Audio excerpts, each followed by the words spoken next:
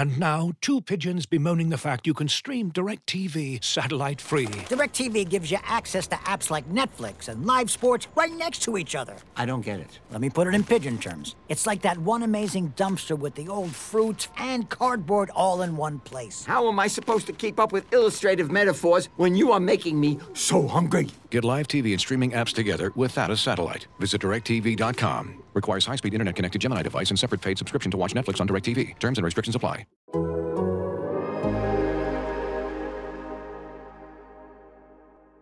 Bird to your mother, it's time for another episode of Birds with Friends. Just some high-flying wren, fast vertical stems, and professors from Penn watching eagles eat and pray like Pazookies on birthdays. It's Philadelphia, Marissa, Bo, and Zach kicking it. Cooler than 3 penguins till Zach runs off with his valet keys. He's a real nuanced goose. Pull up a branch, get loose. It's time for some juice on some Birds with Friends. The early bird gets the worm, but prefers getting turned like a turn on some Birds with Friends. Marissa, Bo, and Zach are here to squawk. Don't miss the mistress talk on some. This is what it's all about. We do daily podcasts for like 2.5 weeks during training camp. We got all kinds of time for guests and nonsense. I will open up a 2-hour block. Hello, everybody, and welcome to Birds with Friends on a Wednesday evening.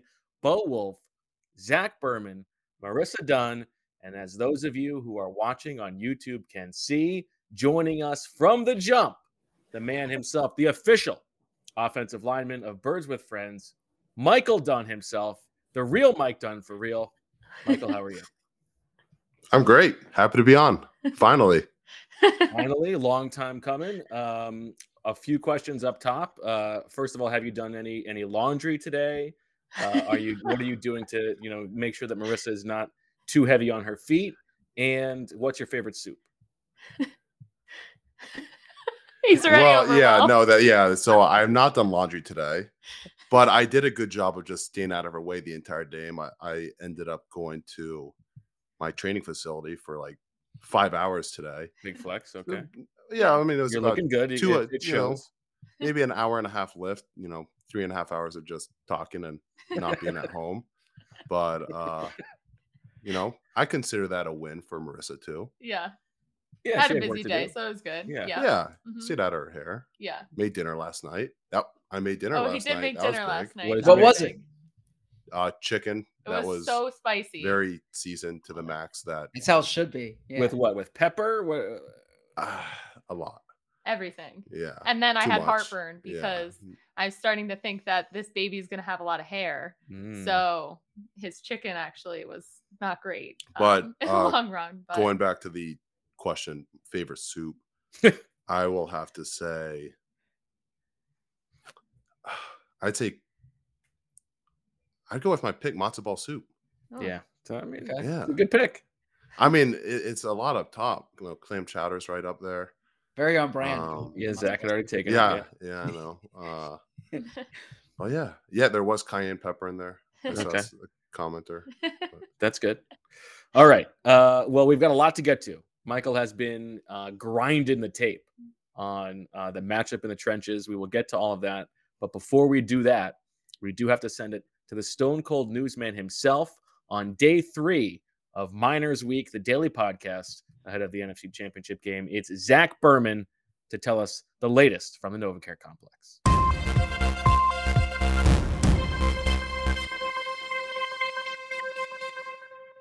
The Philadelphia Eagles were back at work leading up to the NFC Championship game. They they had a walkthrough today, not a practice. Avonte Maddox he would have been a limited participant had they had a full practice today. But the fact that he's out there is a sign of progress, considering what his status has been in recent weeks. Lane Johnson limited as well. Wouldn't worry there. I think this is just part of how they are managing him leading up to Sunday's game. A.J. Brown, not on the injury report. Spoke to A.J. Brown today. Said he'll be fine. Nothing to worry about there. Or nothing we need to be worried about, that he will be on the field in the game. Those are the injuries of note. As far as news, what I can tell you is that Nick Sirianni will not win Coach of the Year, despite the Eagles' 14-3 record. He's not one of the 3 finalists for the award. Hassan Reddick is not a finalist for Defensive Player of the Year either. The Eagles, who are finalists for the official AP awards, are Jalen Hurts is a finalist for MVP, and then Shane Steichen is a finalist for Assistant Coach of the Year. So that's the news from the NovaCare Complex. Back to you in the studio for the main event. Zach, what did AJ Brown say about the cameras Yeah. seeing him upset on the sideline and wanting the ball, as Nick Sirianni mentioned? Yeah, so first he wasn't really getting into it, but then he explained, and I really, if I can editorialize here, I respected and liked his answer. It was that he said he's the kind of guy that if you throw him the ball 100 times, he's going to want it 101 times. He wants the ball in his hands to affect the game. It's similar to what Nick Sirianni said the other day. Like, this is part of what makes AJ Brown who AJ Brown is. I think, and this is me editorializing again, if Jalen Reagor had that, if Jalen Reagor had that attitude, I would say, wait a minute, right? That's not what's best for the team. But AJ Brown is a bona fide number one wide receiver. This is how you want him wired. He said he's not a diva. He's happy for his team. He's happy they won. He was out there blocking. But yeah, he wants the ball because he thinks good things can happen when the ball is in his hands. And I got to tell you, like, I agree with it. I said it after the Detroit game when I think he had 15 targets. And I said, with the way he was playing, you should throw the ball to I said you should throw the ball to him 20 times. I know this story has legs with AJ Brown, but honestly, like, I think everything he said today, it's nothing of concern in my opinion, and reasonable people can disagree. I think this is exactly what you want in your top receiver. This is how the best receivers are wired. I don't want to speak for the best. I'm sure Michael knows them better than me. Michael wants the ball too. Yeah. But I mean, to me, I would be more concerned if you had a top receiver who like didn't want the ball. That's part of what makes AJ Brown special. Yeah, I don't think it's a thing to worry about. I think it's a thing to file away for the future. Just to, something to keep in mind as the seasons progress, and we're talking about how the dispersion of targets is going with him and Devontae Smith and Dallas Goedert and whoever else comes to town. So that's all. On the awards front, just quickly, I find it hard to get worked up. Coach of the Year is it's such a nebulous thing anyway. I understand the case for other candidates. I would have voted for Sirianni as my top choice, but I'm not super moved by the fact that he's not there. If you had to bump one, Brian Dable, Doug Peterson, or Kyle Shanahan, which one would you bump? I would bump Dable. I did my top three on the power rankings, and it was I believe it was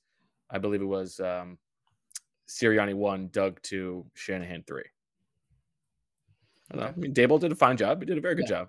And you could also make a case for Kevin O'Connell or some other guys. I think that's all fair. It's just it's a tough one to parse. It's so nebulous. I think the dumbest award of them all is Comeback Player of the Year. It's these guys. Geno Smith came back from just not being given a chance. Sure.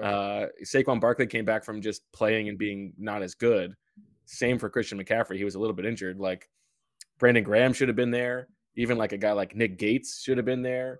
JJ Watt, Jerick McKinnon. These are, it's one of those weird ones where somebody gets a narrative in week 7 and then the race is over. It's just, that's just how everybody follows it. So I don't know.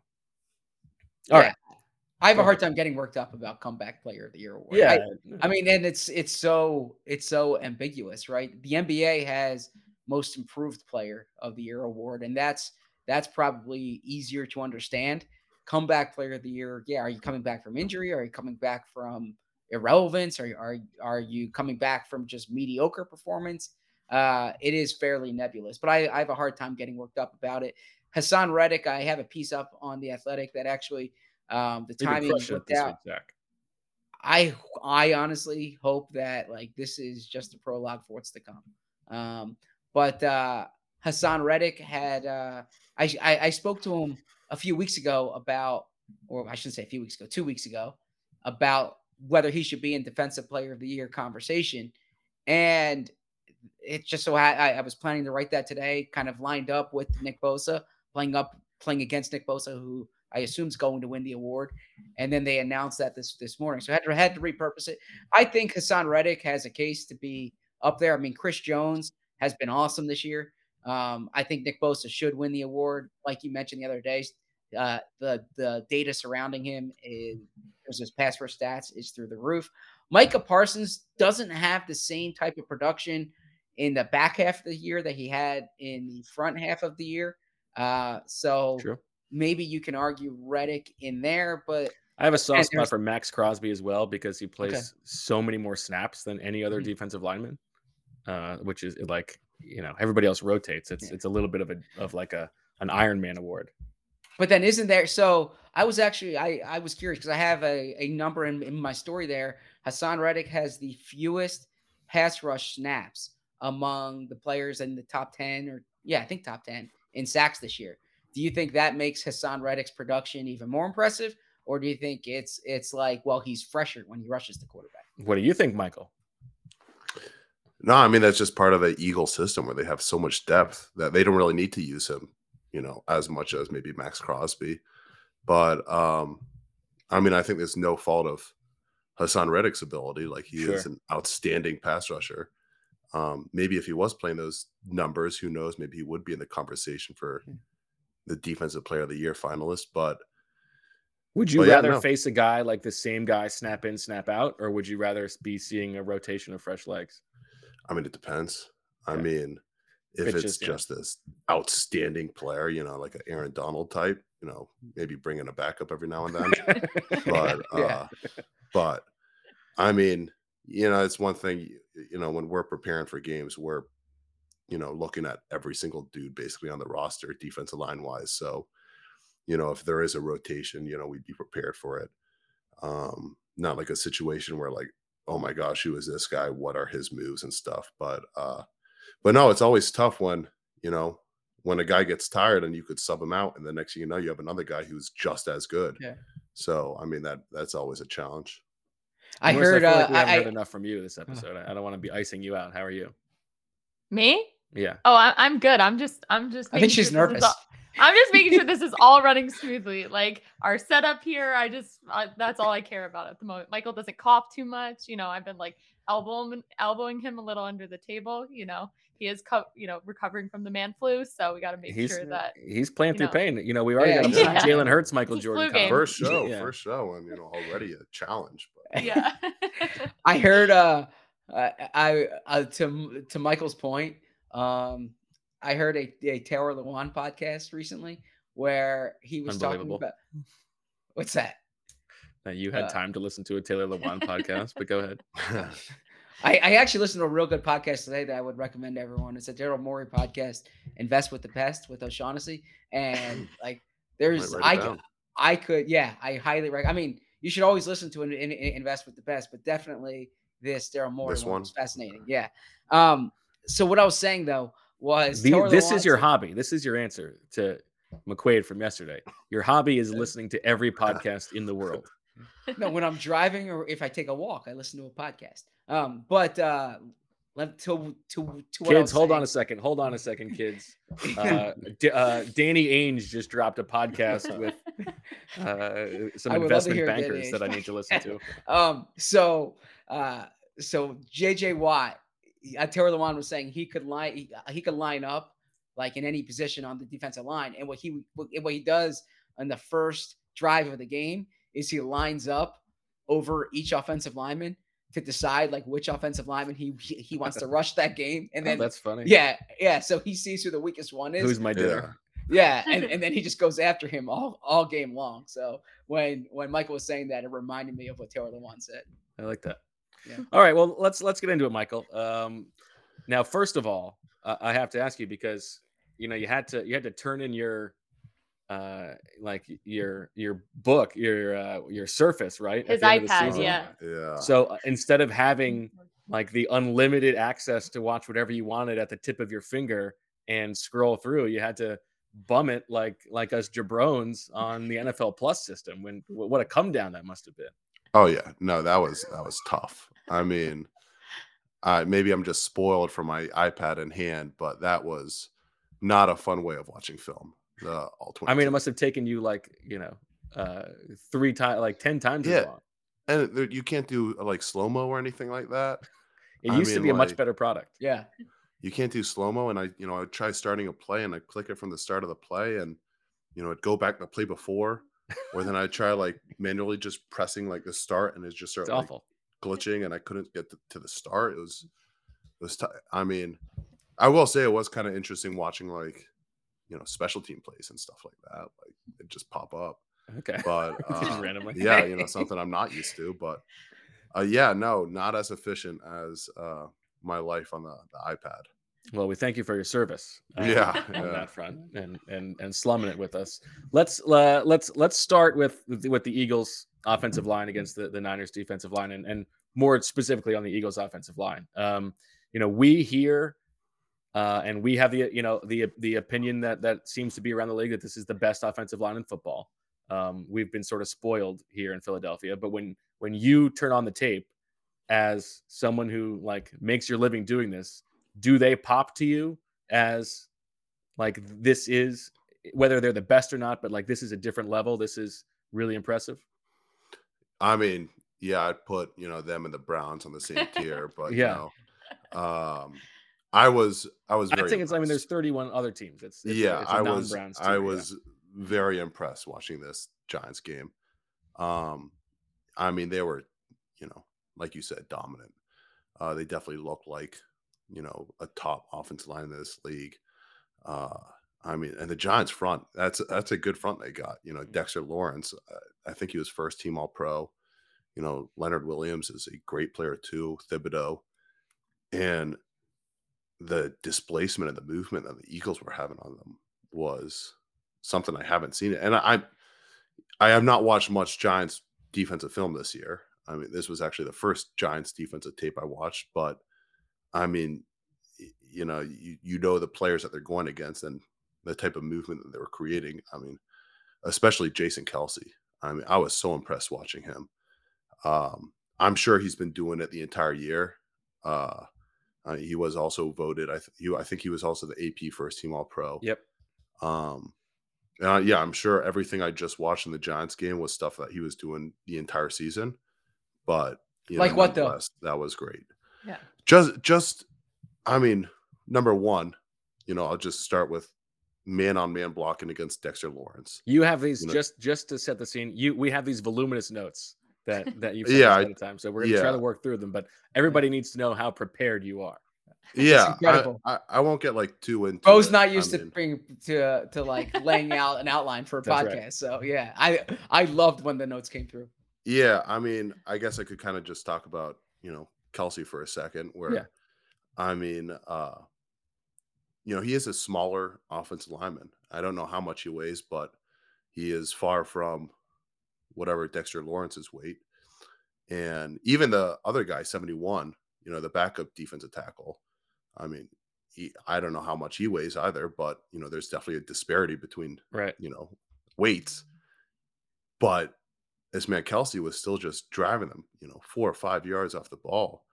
I mean, not just Kelce, but guards and the tackles, they'd come down on like tight zone B blocks and would just knock the 3 tech back like 5 yards into the backfield.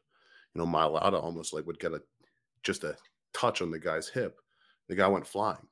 I mean, just like across the line, you just saw pure movement off the ball.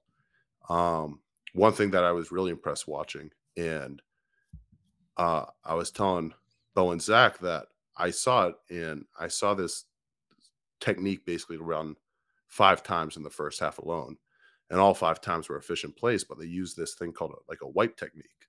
And what is that? It's basically a wide zone, but instead of like a full slide, everybody's just running on a wide zone. They made it where the front side tackle will block the defensive end in front of him, and the front side guard blocks down on the nose tackle, and then Kelce will pull up in between them to the linebacker. And you just use everybody's best abilities on that play. You have Dickerson, who's another giant human being in Mailata, and they're just crushing the guy across from him. And you use this guy Kelsey, who's incredible out in space, up on the linebacker, and how they used it with, the backside. So the backside blockers, they'd just be man up on their guys, so they're almost like pass protecting, and they would just turn it into a RPO. And how many times this year have you seen an offensive line get flagged for ineligible man downfield on RPOs? Several times with the Eagles. Holding it. Yeah, with the Eagles. I mean, I guess with the Eagles, but yeah, this basically takes away any chance of ineligible man downfield because everybody's kind of like still mating at the line. So you saw basically every time they ran it was a big gain, an efficient gain. And the one time it didn't work was a deflected pass by the DN that they were reading. And if Jalen, I don't know what exactly his keys were, but if he handed that off, there was another 20-yard gain right there. So that's something that, like, I'm sure has been in the Eagles' repertoire this entire season. And I'm sure it's been working very well for them. But, just their ability to kind of use every single guy up front to their best abilities that they can, it was really impressive to see. Yeah, it's interesting. I think, like, we always see Kelsey out in the open field, and he's doing these splashy things, and it's awesome. But obviously, it takes the other guys on the line, like, being asked to do things that they might not be asked to do in other schemes to sort of cover for the fact that he has to get out and get downfield, right? Yeah, I mean, you see, that's usually the splash block is, the offensive lineman just pulling out in space at the linebacker and hitting him. But, that's not easy jobs that what you're giving the other four guys. So basically one-on-one blocking, their guys. And, that is something, I mean, going into I guess I won't really go into the Niners defense yet, but this is a play that I'm sure they're going to use a bunch in the Niners game, but you're going to be asking a little bit for more out of your guard than you would in what this Giants game just kind of brought upon. I'm curious about Lane Johnson too, because we can probably devote the whole show to Jason Kelsey's brilliance and learn things from you. Lane Johnson has been doing it now for 10 years, and much was discussed after the game about the toughness that it had to take to play through that injury. But if you didn't know he was injured, could you tell as an offensive line that he was playing with an injury? No. And B, what jumped out in watching the film about? I actually forgot. I forgot that he was hurt. Like, wow. I kind of when I tuned the game on,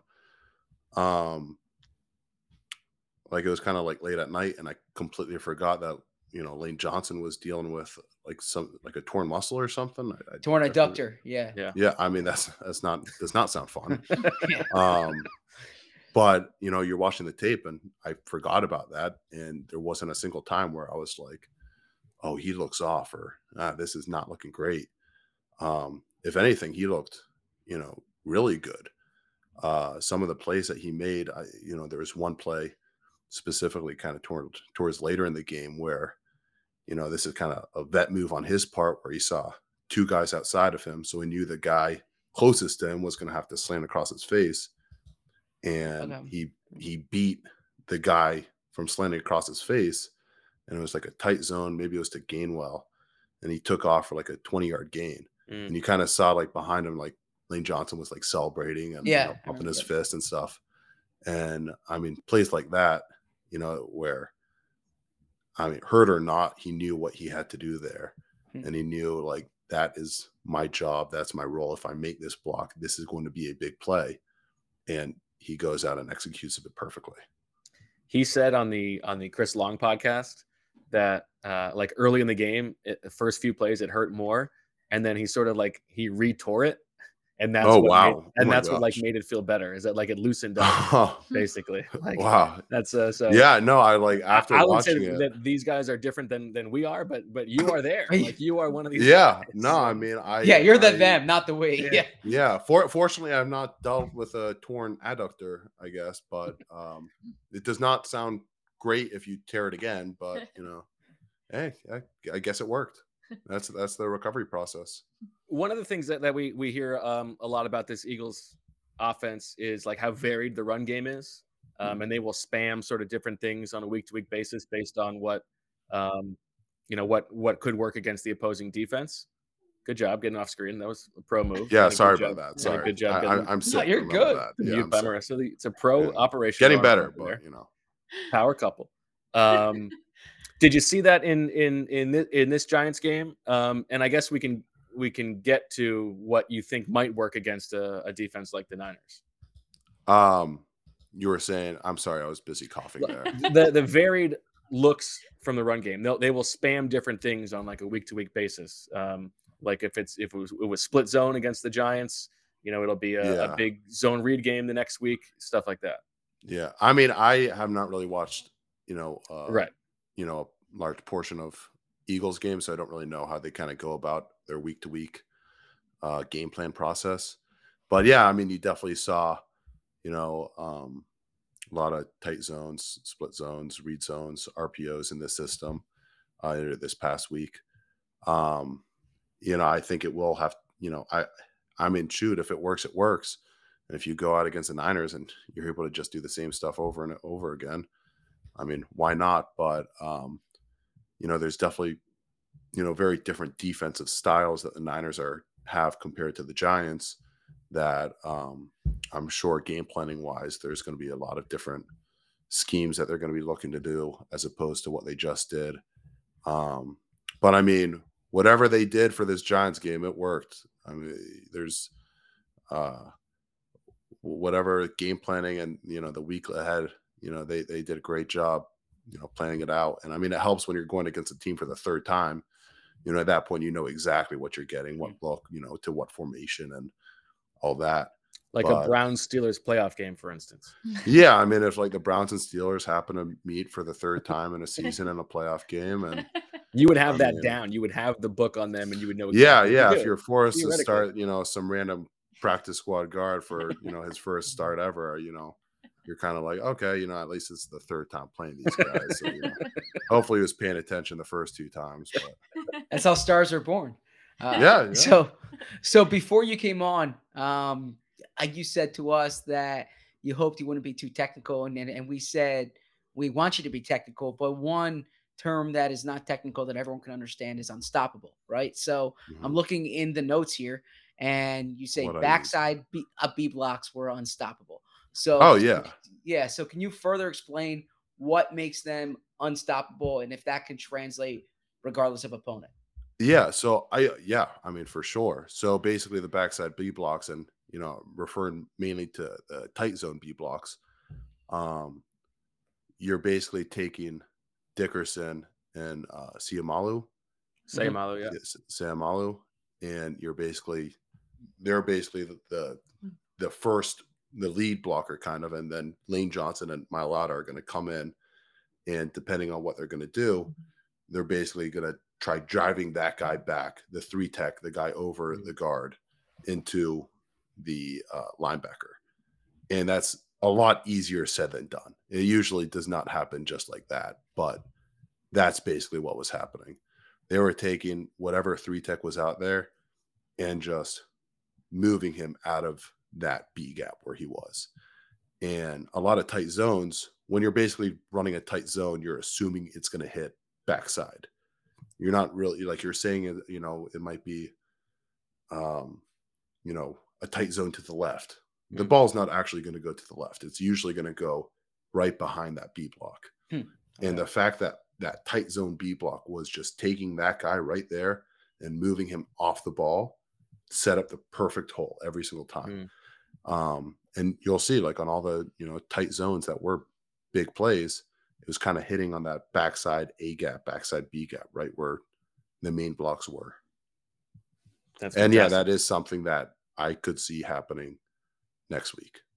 So let's talk about this Niners front. What jumps out to you from watching them? And I mean, obviously, like Bosa is the guy who everyone's got circled. But if you were, if you were going to design a game plan for these guys, what might make sense to you? Well, I guess what jumped out to you first? Yeah, I mean, I'm not, much of a game plan guy. I'm kind of just, I show up to, I don't know if Marissa will be okay with that, but I usually just show up to meetings and or let your them 9 kids. tell me what. Yeah, they'll tell me what to do, and I'm like, sir, yes, sir. But such a football guy answer right there. Yeah. But usually it's yes, coach. That's usually what I say. But no, I mean, this Niners, like, this was also, being an AFC North guy, don't spend too much time looking at NFC West defenses, but this Niners defense is very good, and I think this is definitely going to be a difficult matchup. But I going off my 1 game sample size of this Eagles offense, they have a very good offense, so I think it'll be a good matchup, and I think the Eagles will be ready for it. But no, there's just so much going on with this defense. You start off just the differences in week to week. The Giants, you'll see their nose tackle, their D tackles are these squatty 2-gap, 2-gap players will have wide even feet stance, and they'll kind of just be sitting there and shoot their arms and kind of be playing, looking where the running back's going and try shedding.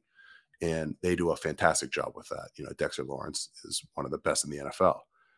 The Niners just say no to that, and they just take their 4 down, their 4 defensive linemen, and just get them in this sprinter stance like they're about to run a 40-yard dash and just try jumping upfield. They try penetrating a gap, and they're just going to try knocking offensive linemen back and just create havoc, basically. And it is a very effective. Yeah, I mean, it's a very effective, defense, but there are also many answers for it too.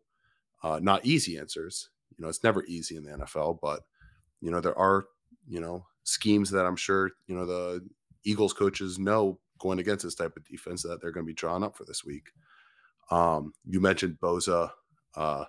He's got to be one of the defensive players of the year nominees, right? Yep. Yeah. He's going to win, but yeah. And we're expecting him to win. Yeah. Yeah. No, I'd expect it too. And I don't think you have to spend too much time talking about him because you just know he is a fantastic player. He's got an incredible bull rush, inside outside wiper moves. He even hit. I saw him hit the right tackle with a couple, inside spins. Looked like a counter spin almost, but like just a couple of spins inside. And that's going to be a very tough matchup for Lane Johnson, but that's kind of what you want to see in playoff football. The best right tackle in the game versus what should be, I guess, the defensive player of the year. And I mean, first game Eagles, I didn't see much. Didn't really notice an injury for Lane. I know he's dealing with a lot, I'm sure, but he's going to have his work cut out for him. And Mailata too. And the thing everybody talks about is Bosa, but the guy across from him on the other edge is pretty good too. Samson Ebukam. Ebukam. I should know that name. I was his teammate for training camp in with the Rams, Los Angeles in 2017. I doubt he probably knew my name, but he said we're done here. Did Sean McVay? Did Sean McVay consult with you before making his decision on whether to retire or not? Yeah, he called me up. I kind of told him, hey, it was a rough year this year, but you guys got the pieces. Go back and keep on fighting. And if you want me back in LA, well, you better pay up. That's yeah. But yeah, he's a good player. Like this left tackle for Dallas, he is a rookie. He has some technique issues to work on, but he is really strong. Like you kind of just see his like body and just his strength. And there's a couple plays where the Samson was bull rushing him back and creating pressure. And that's not an easy dude to knock back from. I mean, my brief look at how he looks, his body. And I get that there is a 360-pound giant, playing left tackle for the Eagles, but if you're not using good technique, you never know when someone can knock you back. So I don't think that, the other edge is anything to sleep on. And then you go inside and Armstead, I'm good. You no need to mute. Talk to the mic. Armstead is well named. He's got those arms. Yeah. Wow. You don't have to laugh at his jokes, Michael. Yeah. It was good. It was really well played. I mean, he has very long arms and he uses it very well. He even got Zach Martin on there's like a long arm kind of into a swim basically. And, it was a very good pass rush. And, going against Siamalu, I said that right? Yeah. Okay, Siamalu and Dickerson, that's not going to be easy matchups for him. I think, it's one thing that the Eagles kind of do in their offense is you look at the Giants game, they probably drop back pass protected maybe not many times. If I was to guess, I'd say single digit times they actually drop back pass pro. Most of the times it was, run action or, situations that they were able to slow down the Giants rush. You'd hope that you'd be up 38-7 again and stuff like that you could do that. But at the same time, you're going against a defense that they don't care what you're doing. They're going to go upfield. So, run, pass, whatever it is, those guys are going to be firing off the ball. So you got to pass protect. It'll be interesting. I mean, I think it'll be a good matchup.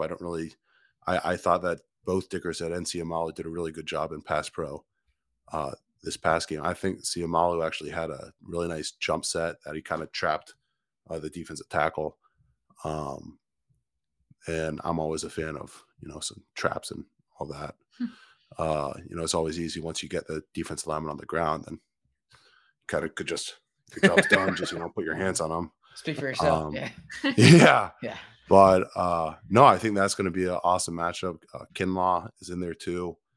I just saw something about another one of their D linemen. I don't know what his deal is. I think he got arrested. Speak on it, but it seemed like Yeah, you know what? We're gonna let you stay away from that. I'll comment on that later in the show after you leave. We're gonna keep you away from that. Cool. No, So, and the main thing though, aside from just one-on-one blocks, is when we get to third down or second and long, the pressure package that the Niners have and the protections that the Eagles are going to have to scheme up for this. They came out, they were in just one game alone. I saw them in Abbey front. They were in. What does that mean? Explain. Okay, so basically I'll start it from a wide front is basically when it's 2-3 techniques. So two guys over each outside shoulder of the guard. So basically nobody's close to Kelsey. Mm-hmm. So that's a wide. And they'd come out with that too. And a lot of times you're expecting twists, and all that, tackle and twists where they're trying to pick each other and stuff. But off of that, they'd come out in Abbey where you bring two linebackers into each A gap of the center. So on each side of, Kelsey, there is a guy on each shoulder of his. They came out with a Mike Mugg with one linebacker now over Kelsey. Okay. They came out in a giant front where there's three defensive linemen on one side and then one defensive end on the other side. And then the linebacker would usually walk up in the open gap. And that's always really difficult because you're basically trying to deal with one-on-ones with three guys on one side and, picks and games and all that. What else, it would bring in, watching the All-22, you really only have the end zone copy from what I was watching. I was not willing to go back and forth between sideline and end zone every single time, but it looked like nickel pressure or safety pressure. And the Cowboys got beat on that a good amount. They were not squeezing down on guys and, they were just missing, blisters at one point. It looked like it was a delayed nickel pressure that they didn't push out to or slide out to. And if if Dak held the ball on for like a millisecond, he was about to get crushed. So I think more so than just individual one-on-one blocking, you know, aside from like who's going to win my matchup against Siamalu versus Armstead, I think it's going to be a lot of how are the Eagles going to pick up all these different types of things that the Niners are going to throw at them. And it's going to be a lot. Well, that's a great transition actually to what I was hoping to ask you. And you were self-deprecating before when you said that you don't game plan and it's just yes, coach, whatever you want, coach. Yeah. But I see here you have good plays to run with 4 bullet points there, and protection schemes will be key, which you just addressed there. What plays would you run against this 49ers defense? I mean, I like I said, I have no idea, but you know, you kind of use their plays, you know, use their penetration maybe against them, maybe throw in a trap, you know, get this guy running upfield and you trap him with a backside guard. And I've seen Dickerson firsthand in joint practice absolutely demolish someone. I remember that. Yeah, so I definitely throw that out. And screens, you know, right? Screens, pin pulls, you know, just try getting your linemen out in space and let them do their thing. Is there something about the way they play schematically that makes them more susceptible than others to a mobile quarterback? Because there's this debate that they haven't really played a mobile quarterback this year. They played Justin Fields in week 1.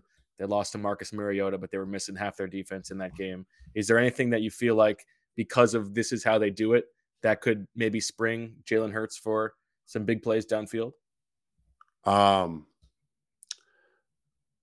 I don't know. Okay. I mean, I would definitely put you know, I get they're going against a mobile quarterback, but the linebackers for San Francisco are very impressive themselves. I mean, I think Fred Warner might not, you know, maybe he is the best linebacker in the game right now, off-ball linebacker, where I'm sure he's right there to be able to chase down, you know, Hurts if need be. But yeah, that I'm not totally sure. Okay. Anything else on this matchup before we go to break and switch sides of the ball? No, but I'm excited for it. I think it's 2 of the best. This feels like the main event. This Eagles offense against this Niners defense. It's gonna be exciting. Marissa, you had something to say? I'm sorry. No, I'm just wanting him to like lean into the mic a little more. I'm trying. He's leaning back because he finished. You get. Okay, my points are done. He's gonna need some probably water. ready to blow his nose. Yeah, nose cough. That's He's been awesome. This has been so insightful for me as a reporter. I imagine for our audience as well. So I appreciate it. So far, I mean, I can't wait for the second half. You guys kind of get what I'm saying, or are able to understand what I'm kind of saying, I guess. But hey, well, Bo already knew it all, but I'm learning. Yeah. That's right. Yeah. That's right. But I'm happy to share that knowledge with everybody else. Yeah. All right, let's take a little break. We'll come back with more on the other side, talking about the Niners offensive line and the Eagles defensive line. Looking for an assist with your credit card, but can't get a hold of anyone? Luckily, with 24/7 U.S.-based live customer service from Discover, everyone has the option to talk to a real person anytime, day or night. Yep, you heard that right. You can talk to a real human in customer service at any time. Sounds like a real game changer if you ask us. Make the right call and get the service you deserve with Discover. Limitations apply. See terms at discover.com/creditcard. And now, 2 pigeons bemoaning the fact you can stream DirecTV satellite-free. DirecTV gives you access to apps like Netflix and live sports right next to each other. I don't get it. Let me put it in pigeon terms. It's like that one amazing dumpster with the old fruits and cardboard all in one place. How am I supposed to keep up with illustrative metaphors when you are making me so hungry? Get live TV and streaming apps together without a satellite. Visit DirecTV.com. Requires high-speed internet-connected Gemini device and separate paid subscription to watch Netflix on DirecTV. Terms and restrictions apply. Go ahead. You look like you got something to say. No, that entire break I was being yelled at to bring more energy and talk more into the mic. Oh. Yeah. So he was like, energy. And we came back from break and he was caught on camera. Yeah, I know. I was meaning to pull back right before, you know, he's break new to these break, you know, the spinny wheel kind of thing. Yeah. He's the one who's been talking most of the time. I mean, of course, you can't. It's hard to keep up the energy the whole time. I think he's been doing a great job. He's also sweating. It's so hot in here. I have a blanket on my lap, and he's sitting here sweating. I'm So. sweating out all the toxins from this illness. Yeah, and that 5.5 hour workout today. Yeah. Yeah, 5.5 hour workout. Yeah, for any teams listening. Howie's listening for sure. Yeah. All right, let's flip the script here on Birds with Friends. We are back, obviously. Bo, Zach, Marissa, and Michael. We had the number 2 or 3 offense in the league against the number 1 defense. They drop all the way down to the number 6 offense against the number 6 defense here. Another pretty good matchup. I guess we should start with the Eagles defensive line. Michael, what jumped out to you from those guys? I mean, the main thing I kind of noticed was just okay, I'm good. The main thing I kind of noticed was, you kind of talked about Riddick and, rotating and stuff, but just the amount of depth that they have on that front is incredible. And it seemed almost every single play or a lot of plays, they made it where they had 5 down on line of scrimmage. Yeah, the line of scrimmage, whether it was in 3-4 and base, whether it was a Mike Mug where they'd have 57 walked up over, where, like I said, it was be the wide front and then just have 57 over the center. And then they had to go coming out and penny a whole lot, which is basically 5 D linemen, 1 linebacker, and the rest defensive backs. And both that penny package and that Mike Mug package worked out pretty well for them, like on 3rd downs. Like they were getting some good pressure coming off on some good blitzes. They had a couple really good twists where Riddick came through. And it was just very efficient. Like it was really well done. And even, in their base defense, they were, stopping guys. And the Giants are, they're actually a pretty good offensive line they got over there. Their offense as a whole has done really well. And it kind of felt like they did a great job stopping both Saquon and Daniel Jones. I know Saquon kind of took off for that big gain kind of later in the game, but for the most part, that defense was very impressive. Would you rather face a Dexter Lawrence big body type or like an Eric Armstead slender type? That's tough. I would not want to face either, but they wouldn't want to face you. That's how you got to think. Yeah. Maybe I would probably lean towards facing against Dexter Lawrence. Okay. Because he is very difficult to move and he is a very powerful man and he will bull rush you back to the quarterback and he could do it just like that. But I feel like, you could always just jump set him and kind of stone him at the line. And, at that point, then it's kind of like, how long is it going to take for him to push you back to the quarterback? Right. And it's like, okay, I like my chances that, the ball will be off by then. But yeah, when you get a guy like Armstead and he could do it all. He could long arm, bull rush. He's got all this mobility, he's going shifty and this is strictly in the pass game I'm talking about. That's tough. It's tough for anybody. Whether you are Zach Martin or, Zach Berman. Or Zach Berman. Yeah. So, I mean, all would be tough for me. Yeah. But yeah, no. So, I mean, it's tough, both sides, they have their difficulties. Now, Bo had a great nugget in a roundtable column that we had with the 49ers writers today about the Eagles' run defense before Linval Joseph and after Linval Joseph. And you saw the Eagles obviously during the summer when they did not have Linval Joseph. Bo has all the data in this story. We've seen it anecdotally, but what presence do you see Linval Joseph providing the run game in particular, and how much of a difference does that make in that run defense? I mean, you basically, like Linval Joseph, you could just like throw out wide zone against, Linval Joseph. What he does on that is absolutely incredible. He is, for however many years, he is a premier nose tackle at just working down the line of scrimmage. Like just laterally, he's just going down the line of scrimmage and he is going to prevent any ability for the running back to cut up. You saw it last game. There were like 2 wide zones when he was in the game, and one he just like worked down the line and tackled the running back for no gain. And there's one where, you know, it looked like the center was kind of going off to get a hand on him and climb to the linebacker, and Linval Joseph kind of just swatted a hand, and the center fell down because he was expecting, you know, pressure over there. But Linval kind of, with his veteran ability, and he's done it for years at a high level and knew kind of what was doing, kind of swatted and just forced the you know, the lane to go farther and farther outside, and, you know, ended up getting stopped for another what seemed like a no gain.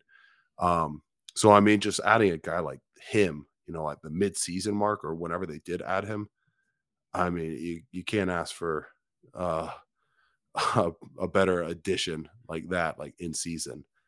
But I think you know, all the other guys, I know they picked up Sue at the same time too. Yeah. I'm pretty sure. I mean, those 2 guys Michael, at the same time. It was like the same week. The Eagles had was it Joseph against first or Sue? It was back-to-back like days. a day. Yeah. So they were the struggling against the run.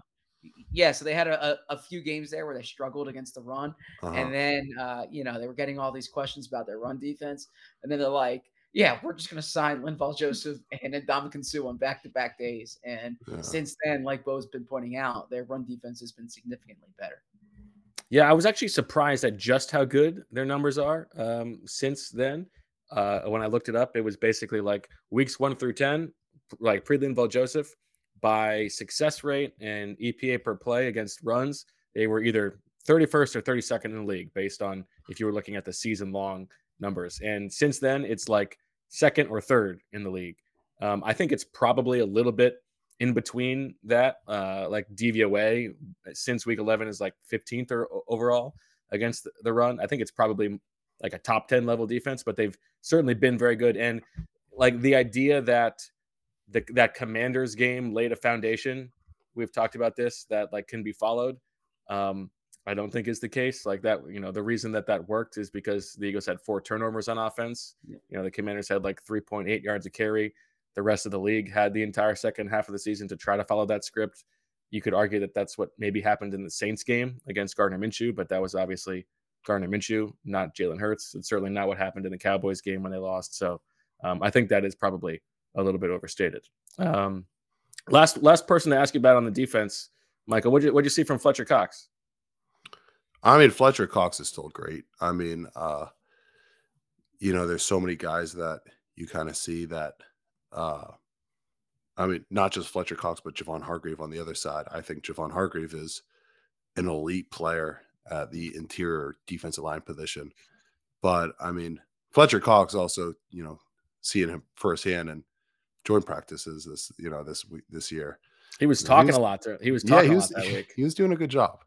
And you're kind of like, yeah, this is a very big human being who, when he turns it on, he is very impressive.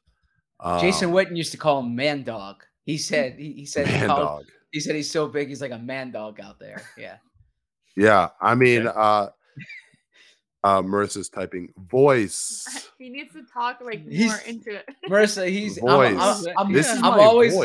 I'm always on Team Marissa. I'm always on Team Marissa, but I gotta tell you, Michael's been awesome this show. Yeah, I like never inflict my voice. This is I'm usually very monotoned. I feel like. He's doing a great job. It's a podcast. Come on, you gotta bring that this isn't my job. He's the man dog of the show. Yeah. Okay, Fletcher Cox. Let's get to it. Very good player. Very, I mean, very we all know good he's player. a very good player, but what have you seen from Fletcher Cox? Come on. You're asking. Marissa, you should both these notes. By the way, I have seen a lot from Fletcher Cox. I mean, yeah, he's been there for what, 10 years. He's probably the face of the defense, I'd say, still, even if he's not putting up the same numbers. I know that was. If you want to read about this topic, by the way, there's gonna be a story in The Athletic in the next like 24 hours. There you go. That could answer your question just as well. No, it actually won't answer it just as well as this. This insight's even better. So thank you. Yeah. But you can find out. Also, you know, just going back, I thought that they just brought Linval Joseph and Ndamukong Suh in because they saw what happened to their defense in the first half and preseason game number 2. That's right. And they were like, "Oh, we've had to make a switch since." And it took them 10 for the weeks past to like negotiate 10 those weeks. Yeah, contracts. it took them a while to get it, but like they were just like, "Wow, we need answers here against that center that the Browns happened to It was play a for that dominant first half." performance. Yeah, that was my thought process, but So how about this Niners offensive line? I think, correct me if I'm wrong, you don't need to cast these aspersions, but of the 4 units that we're talking about, this is probably, it's still a good unit, but and they've got probably the best left tackle in football. Yeah. But it's maybe the weakest of these 4 units. I mean, yeah, that's a tough thing to say, guess. But I mean, I don't know. You kind of have this Hall of Fame left tackle, and it kind of raises, the level. But I guess they always say about, offensive line, you're always as good as your weakest guy. But that'd be me apparently for this episode with my voice inflections. But I mean, I will say we didn't even talk about Sweat before. Well, Zach already wrote that story. No, he's a very good player. Like I remember him, like looking at him, in preseason. But I will say Andrew Thomas, the left tackle for the Giants, had a great game against them. He had that one strip sack, and that was a great job by Sweat. That was a very great effort sack. But I would not really say that was, him beating Andrew Thomas. And I think Andrew Thomas, he might have been second team All-Pro. Yeah, second team All-Pro. Yep. And now he's going against the first team All-Pro guy. I don't think that's going to change. I wouldn't be shocked at all. We are talking about Trent Williams, and he is incredible. But Micah Parsons did kind of get him a little bit on the inside wiper move that created a bit of a pressure. So I wouldn't be shocked if Sweat. What's a wiper move? Wiper is basically when the offensive line shoots their hands, or independent hands, both hands at the same time, whatever it is. The defensive lineman takes both his hands and basically kind of, maybe you could describe this motion, but we'll do this, like kind of like a car windshield wiper, right? Just wipes it to the side. And what makes it effective? It's it's very effective timing, because one is all about timing. If you catch, the offensive lineman's arms in the right time, but it's also a motion that is not really slowing the defensive lineman down. Like it's something that they could kind of do, but still kind of turn their body, create not as easy of an angle to kind of like a frame to kind of get a hand on them, and they could still just basically go full speed. Now, Trent Williams was pretty incredible that, he kind of got edged inside a little bit on it, but still recovered enough to, slow Michael Parsons down and let that kind of roll out. But, that's one thing that I know offensive line, we look at defensive line pass rush moves and stuff like that and what works for them. And, like, okay, this guy likes to do this move. Just like I'm sure an offensive lineman is watching that hump move that Micah Parsons had and is like, that is incredible. Let's be alert for that. I'm sure defensive line do the same thing. I'm sure the defensive line are looking at, okay, what move beat this offensive lineman right here? And especially an elite offensive tackle like Trent Williams, you see one of the rare times that, he might have let up a little bit of a edge. And you're like, okay, that's probably what I'm going to try.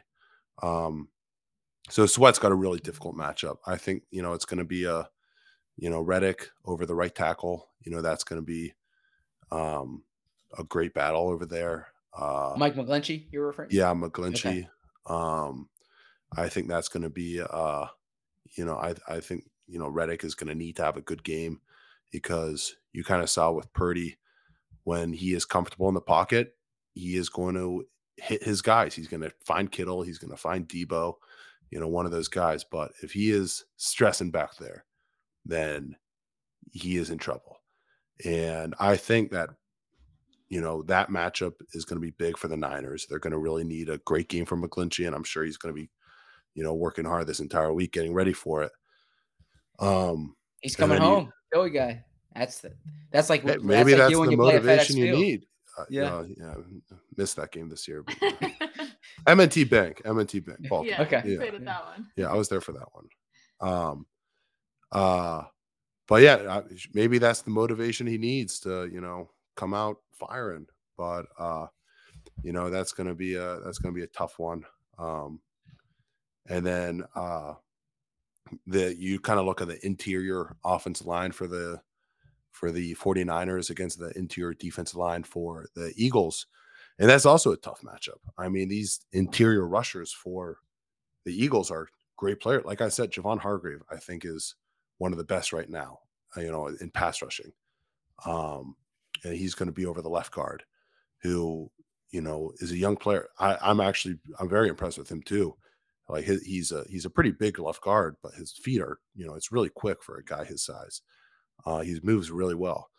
And then on the right side, you got Fletcher Cox and whoever else is out there. And it's kind of interesting. They kind of rotate right guards. You don't see it very often. Yeah. How do you feel about that? The Giants.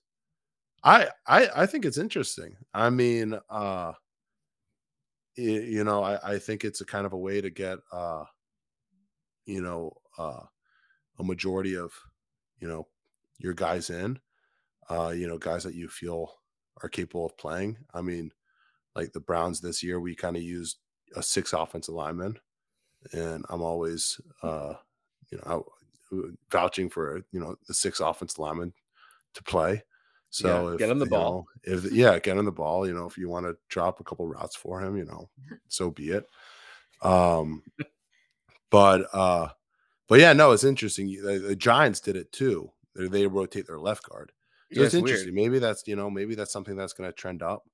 The Eagles did that in 2017, famously, early in the season. Famously, because I wrote a rap about it. But yeah, go ahead. Yeah, they alternated Chance Warmack and Isaac Seumalo. Oh, Chance it was Wisniewski. Chance Warmack and Stefan Wisniewski. Former top 10 pick, Chance Warmack. Yeah, that's right. Yeah, before Wisniewski got the job full time. Yeah. Yeah. But yeah, no. So I think I actually think the Niners center was actually really good. I was pretty impressed with him. I haven't seen much of him. I know I think this is his first full year starting. I thought he's done in my one game I watched, I thought he's done a good job. So that'll be a good matchup against, Linval or Jordan Davis, whoever, Fletcher Cox, whoever they put in there. The one thing I will say though, is the Eagles are watching that Cowboys game, and they saw that, the Eagles, they run, the Abbey front we talked about. Mm-hmm. The Cowboys came out in an Abbey front against the 49ers and ran a backer pick on the guard with a 3-tech looping across, and it worked for a big sack in the game. And that's something that, the Eagles seeing right now. They have the Abbey package in their game. They're like, okay, maybe we try picking them. So that's something that the Niners are really going to have to key into. They're going to, that's something that offensive lines have to do is, you realize what didn't work for you. The next team is going to try doing that same thing to you. So you better fix it in practice. So that is going to, be interesting to see how the Eagles kind of go about that. If the Eagles get a sack in this game on an Abbey front, I get a swooper. You get 8 points. You get 8 swooper points. I take the lead. You go into second place. Yeah. Oh, true. Yeah. I was hoping I'd come on for like a swooper or something like that. That's you're allowed on to make the Friday show. You can take my spot one time. Yeah, I mean, literally anytime you want, you are invited. This is an open invitation. I was hoping to do like finally it only took an hour for the porn bots to finally show up for Michael. Oh, I have the chat covered. Oh, I thought we were going to do like a Peckness migrate. Yeah, I mean, we're not done. Yeah, I mean, that's true. Yeah, it's only been an hour. Yeah, more than. Be careful what you wish for. Yeah. Yeah, I thought we were going to do what was it, like a who's play? See, that's a voice inflection right there. There you go. I guess the last thing on this part of the matchup, and then we can maybe get to some fun stuff. All the pre-snap motion that the Niners do, and everything that goes involved in their run game. What does that do to a defense? No, that was really impressive. I think I've said really impressive. So many. I think every these are two of the best teams in the league. They do a lot of things that are really impressive. It was outstanding. I'll say that. No, what they would do is they basically send Kittle and Juszczyk on these fly motions. So basically, they'd start them running, before the snap. So they're running down the line of scrimmage, but they're going full speed. And then the ball gets snapped and they're already full speed and they basically run right into the defensive end. And that was for the most part what they were doing. I just the way that Kyle Shanahan designs a running game, it's, one of the best in the NFL. It's very impressive just seeing that stuff he does. And you kind of see that they kind of, they find a play that they like, or they kind of go into it and they're like, okay, we're going to run this a whole bunch. One of the cool things also with this is everybody blocks, and they all seem to love blocking over there. I mean, you have Kittle, you have the receivers. The other tight end, 89, had some really good blocks. Everybody was doing it. And I think, they had one play. One thing I would be going back, if I was the Niners, I'd be going back and I'd seeing how Reddick and Sweat play when they're getting kicked out, kind of. So when the guard or Juszczyk or when they're being left for the guard to come pull and hit them, basically, how do they play it? Are they going to try spill? Are you going to want to kick him out, or are you going to want to log it? Because that's going to be happening a bunch. You're going to be leaving Reddick and Sweat to basically get hit by fullbacks, tight ends in motion, offensive linemen, guards, tackles. Everybody's going to be pulling and try kicking that guy out. So it's going to be a big boy game for those two guys that I'm sure they'll be ready for. Not something they haven't seen before, but you could see that was something that they were really trying to do.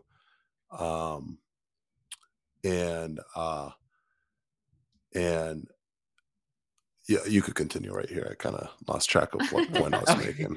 Yeah, I didn't want to just keep saying no problem. I'll let you guys talk. No, I get stuck. I get stuck there too sometimes. Yeah, I was like, wait, where was I going with this? Kittle. We've talked a lot about Kittle's very good. No, but very impressed. Is he impressive? Yeah, very impressive. Yeah. But a little bit inauthentic. And Debo and McCaffrey. Really? I thought that was pretty authentic. Thank you, Michael. Thank you. You see, Michael and I are. I just think he plays it up a little bit. That's all. But I feel like he's always been like that. Exactly. That's true. He's playing the long game. Yeah. I mean, maybe he's always been inauthentic since day one of his life, but maybe that's not his true self. Honestly, unless you're, and I say this lovingly here, Michael, unless you're like a backup offensive lineman, Bo thinks that you're inauthentic. That's not true. Even backup offensive lineman. I mean, it could be inauthentic. I'm over here faking voice inflection right now. It's not really me. So. People are watching this, and what is this voice inflection this guy's giving us? Zach, do you have any other football questions before we can get to some nonsense? I have an hours of football questions, but I think we've covered it for the most part. We can get to the nonsense. I don't know. I really don't know if this was just super boring for people. Trust me. Believe me, this was not. It was not super boring. I was going to ask. I was going to put you on the spot and ask you for a pick in this game based on your film study, but I don't know if you're uncomfortable with that or not. I told him I'm like, I don't know if you should make a pick. I don't know if you would do that. Yeah, he's into it. The score, Yeah. I don't know if you're allowed to do that. You're not. Why not? Sure, he's not to pick saying anything bad. He's picking a winner. I'll just say it's a tie, and it just keeps going into overtime until the NFL's like, this is enough, and we'll flip a coin. Now you're after. Is that the answer you wanted, Marissa? No, I don't. You're the one that knows all the rules. I'm not sure what the rules are. He's not betting on it. Okay. All right, make a pick then. Yeah. I mean, I'll go Eagles. We're on an Eagles podcast, so there you go. Smart. Play to your audience. I want these guys to like me. I'm looking over at the comments. So I think the most important question we got to get to is give us the update. What year are we? What's the record? everything. What's going on with the Madden franchise at the moment? Oh, Madden franchise long dead. That's been dead for a long time. What are we talking? Weeks? Like what are we? No, months. You're on So FIFA what are you now. Oh, Yeah, FIFA. I turned to FIFA. Yeah, he acts like, oh man my god. after my heart. No, I had a Madden franchise, and I won a Super Bowl with the Browns. Traded yourself, right? I think I ended up like simming. I made myself like team captain, and then I think I also gave myself like a nice contract too. He's smart. Yeah. And then I ended up like simming through a preseason one time, and I think I cut myself, and I couldn't find myself. So maybe I retired. I don't know, but I had a family at home. Maybe I just was ready to hang it up. Yeah, that's right. But to get brownie points right there. Respect that. But I mean, Madden Michael Dunn was, I guess. Was he playing center or guard? He was a guard. Okay. I tried figuring out the jumbo tight end formation for that to happen, but it just, you could actually do it. I think you could. Yeah, you can. I don't know. So but anyways, I tried logging on. I tried logging on one time, and it just was not opening. It deleted. So I was like, okay. Oh, that's crushing. It was devastating. Yeah, I was like, come on. I've been there. I mean, Yeah. 16 so but yeah. There's not much right now. I don't really play as much, here. We're kind of like Marissa's parents' house, and sometimes it feels a little awkward sometimes, just like escaping upstairs, like, hey guys, I'm just gonna go 2 hours play. of FIFA. Yeah, FIFA. But I did, I started like a FIFA thing. I think you guys all know at this point how Marissa's cousins, sisters, wives, brothers, uncles, second nephew-in-law is Tyler Adams. So it's like not even like that. Yeah, so we're basically related at this point to Tyler Adams. Yeah. And since I'm married into it now, I'm basically related. He would have been at the Adams. wedding if it wasn't. He had to get ready for it. So second best professional athlete in the family, right? Yeah. So, yeah. I mean, I was pretty good at soccer back in the day, but So are you Leeds? And so I played as Leeds. Okay. And I built the team up, and I won the Premier League, and then I realized I was playing on like super easy mode. Yep. And I didn't realize that. I thought like I was like on a good like level. Like that was impressive. And then I kind of up the level, and it was bad. It was just So I gotta get better. Tried simming it, and that did not go well either. Like I just lost a lot, and then I kind of like made it where like I got like really good players and stuff. But yeah, I know it's going well. It's going well. Okay, you're turning it around. Yeah, I'm excited for NBA Jam though. That's we haven't set it up yet. But you have it now on the premises? It's in the basement. It's out of the car. That's exciting. That kid, that future daughter of yours is going to get so good. Yeah. We'll be practicing together. Let's see. Peck Nest Migrate. Yes.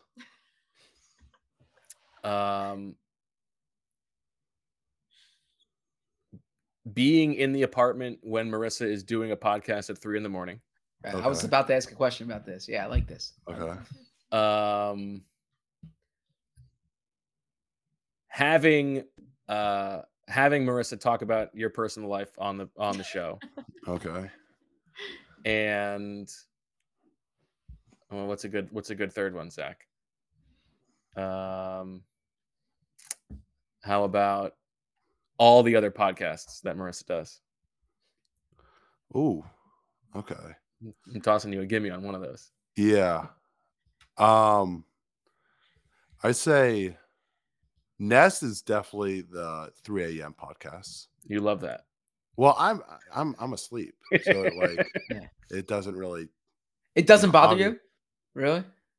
I mean, I feel bad for her that like. Yeah, you're not like it's like dang, like I'm sorry you got to do that, but like no his sleep. Yeah, it doesn't really. Are you ever like, why can't you guys just record this in the morning? Out of curiosity, I've asked it. I've definitely asked. I'm more like, who's up at 3 a.m. to listen to it? Like I'm like, I get doing it the night of, to get it up first thing Monday morning. I get that. Yeah, but it's like live at 3 a.m. Like I can't imagine, sorry to the listeners right now. Yeah. But I mean, also like on, you guys are at fault too for going live at 3 a.m. But it's tough. But that is Migrate because Migrate. I mean, no, Nest because yeah. it's kind of like, it's whatever. And like usually when I actually go to sleep, he's got like every pillow. He's sprawled out across the center. Like he's very much enjoying the fact that I'm not there. So. Peck, I guess her talking about me on it, like I I'm all good when she's talking about like making an announcement we're having a baby and stuff. Like I'm like that's good. I do think like okay, she doesn't need to talk about like me playing Madden and FIFA and stuff like that. Like that's kind of like okay, and then Migrate the other podcast just because they're not live and I can't watch them on YouTube and that was a bad answer. It's because it's not Bo and Zach is what you should have said. Yeah, and that too. Yeah, of course. Yeah. And they haven't had you on. Yeah, I haven't been on. Yeah. Maybe. Go ahead, Zach. You had a question? No, I was going to ask him his reaction to the 3 a.m. podcast because I'm always curious the spouse's reaction to doing that. She goes to the other room. Yeah, I mean, I don't wake up. I'll be asleep. We've heard secondhand from Marissa here, but what's the life of an NFL player like this time of year? If you can share with our audience. Oh, pretty uneventful. I mean, 5.5 hours at the gym. Yeah, honestly, and 2 hours playing that's pizza. kind of that's kind of that's pretty much my day. I go to the gym, go to shout out Test Sports Club in New Jersey, and do you know Kenny Pickett? That's a joke. Yeah, met him once or twice. Okay, cool guy. But like, are you guys following? Obviously, you prepared for this podcast, but the average NFL offensive player, although I don't know if there's an average player, but are you keeping tabs of the playoff games? You're keeping tabs of coaching searches? You're keeping tabs of what's going on around the league? Not as much the coaching searches. Okay. That's kind of just stuff that's not really my concern for the most part. Like unless it was your team, I imagine. Yeah, and I mean, I know, the situation right now.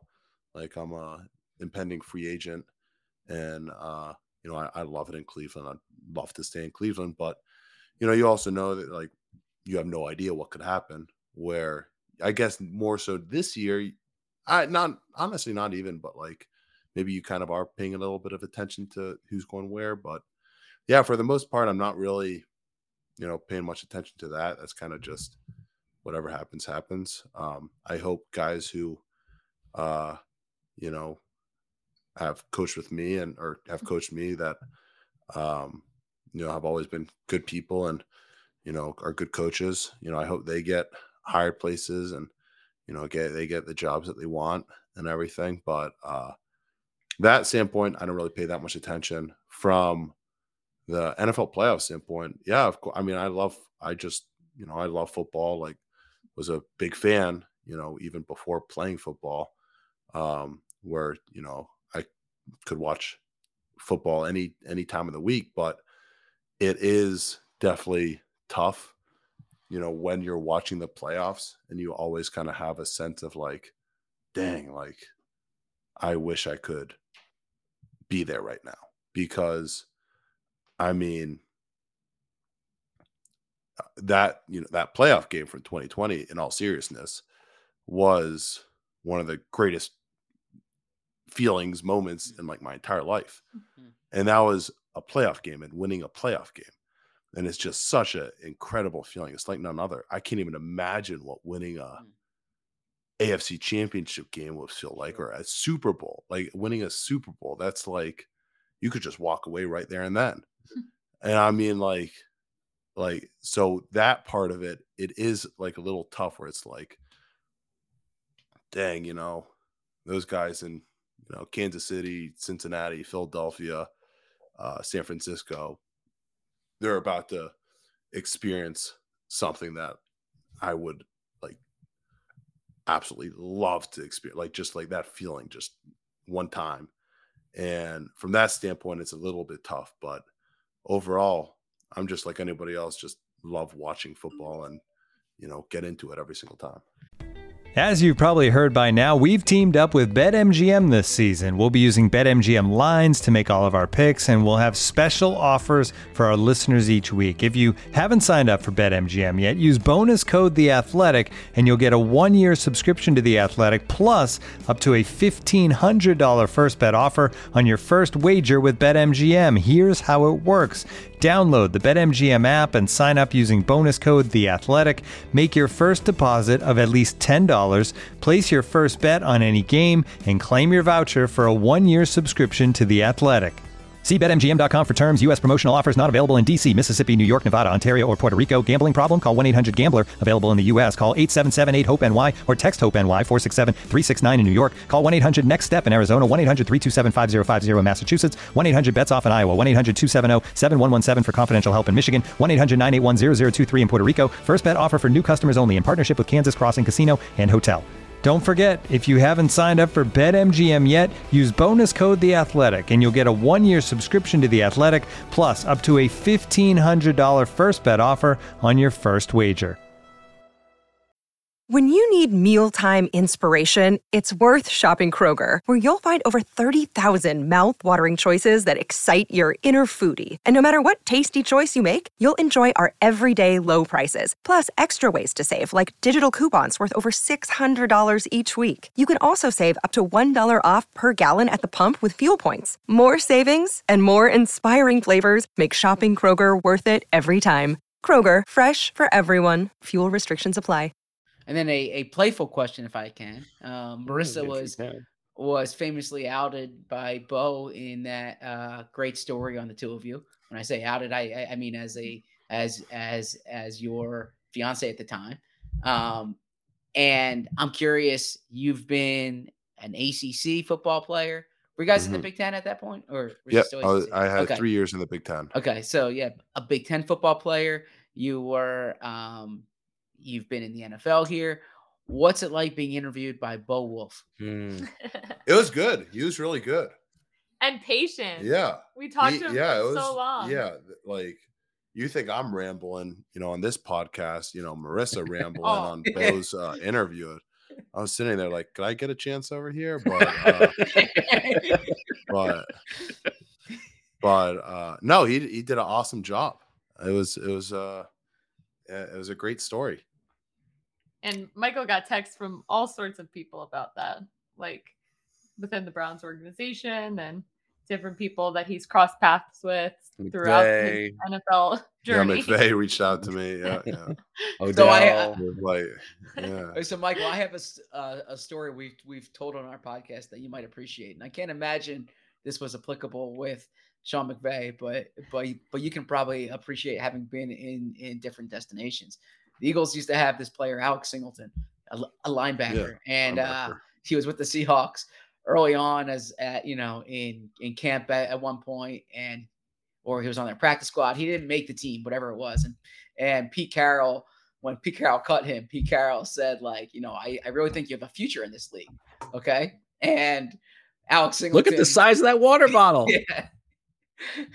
He needs to hydrate, right? He specifically said Holy he's smokes. Show up. Yeah, he just flexed on you, Zach.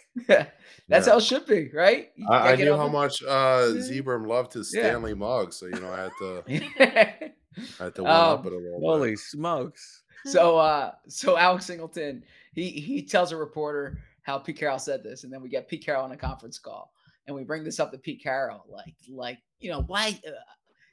the question was something of the nature, what did you see in Alex Singleton to think that he had a future in the league? And Pete Carroll had no idea who Alex Singleton was on that call.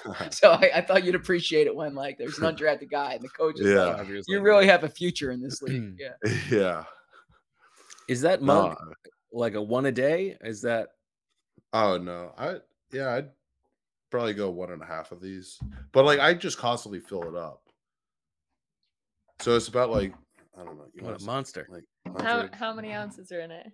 100 ounces to that line, to that top line. Oh, 100 ounces. It's really funny that like It's become a water podcast. Started this whole Yeah. thing, and the mugs still just keep getting bigger. Yeah.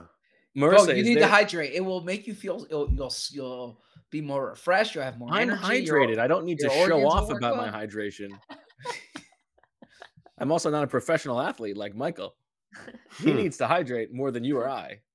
Also, when you have a bit of a sore throat, it's important. Yeah, you've been fighting that. Yeah. Plus, you're looking for like excuses to get some time to yourself in the in-laws' house. More trips to the bathroom is probably good. Yes. Marissa, is there anything now that you have Michael in front of a captive audience that you would like to ask him to get him on the record for, just to have it out there? Oh, I don't know. Well, I mean, the sickness thing is like, we've talked about this with Sheil on the podcast. Like the man cold is like definitely a real thing. And that's not just me just saying that, I would say. But no, I've really enjoyed having him on here. I think this is like a little, we don't get this in depth in our personal conversations, but this is a lot of what we talk about all football season long.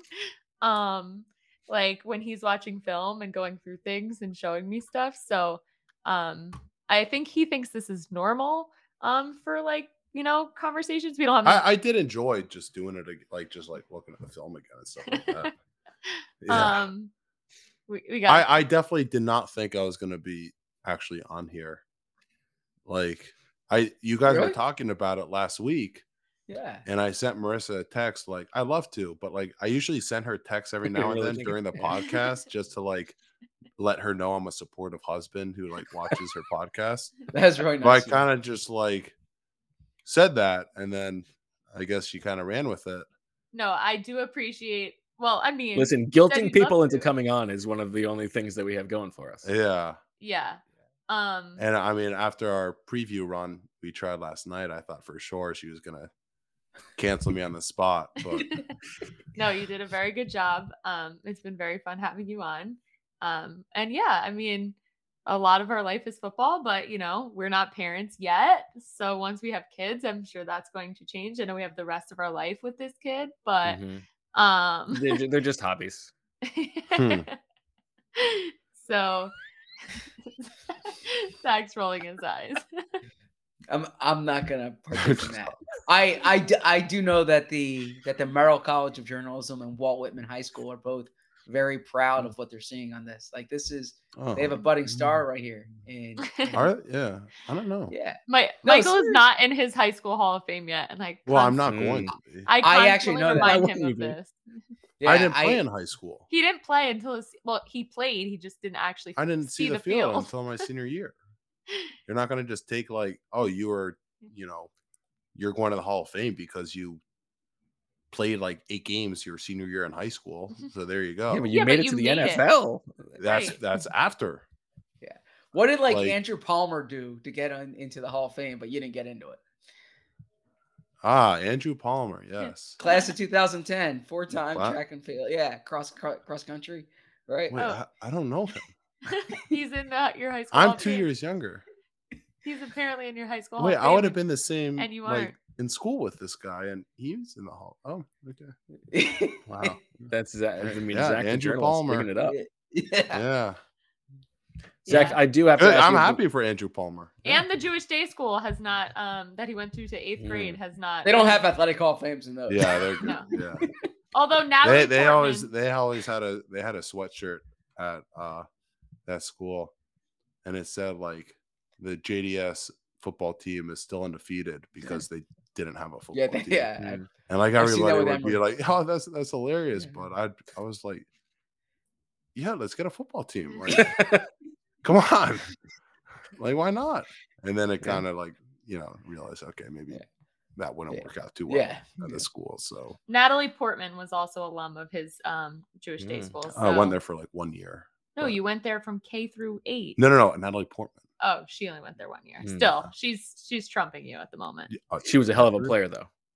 Yeah, she for that undefeated football team. Yeah, she could jump set like the best of them. Yeah, she was trapping people left and right. All right, Well, I know that Zach has somewhere to go. He's been dressed up with his jacket on, ready to leave and run out somewhere for the past 90 minutes. So we should let him get going. I've been working since I haven't taken it off yet. So I want to know when Emily and Rachel are coming on. Because good question. Oh God, I'm scared. It's only fair. It's only fair, I think. Yeah, that's true. Emily will come on as long as she only talks about offensive line play. Yeah. They could take the quarterback play versus I think we all know that Emily is dying to get some shots in on all of us on Zach's behalf, and also probably on Zach. All right, off-season mode. That's what we're doing. There you go. All right. Well, Michael, thank you. Hopefully not the off-season for a while. There you go. A few more weeks. Michael, thank you so much for enlightening us and spending some time with us. We will be back tomorrow night as the daily pods roll on. We're going to have a little view from behind enemy lines, maybe a little Tim Kawakami talking about the Niners and getting a little bit deeper into the matchup. Then on Friday, we'll have Swooper Sorecasting. We'll have Deniz coming back. And who knows, maybe some other surprises along the way. So for Zach and Marissa and Michael and Sean, I'm Bo. We thank you very much for listening. We'll talk to you tomorrow night. And as always, we love you.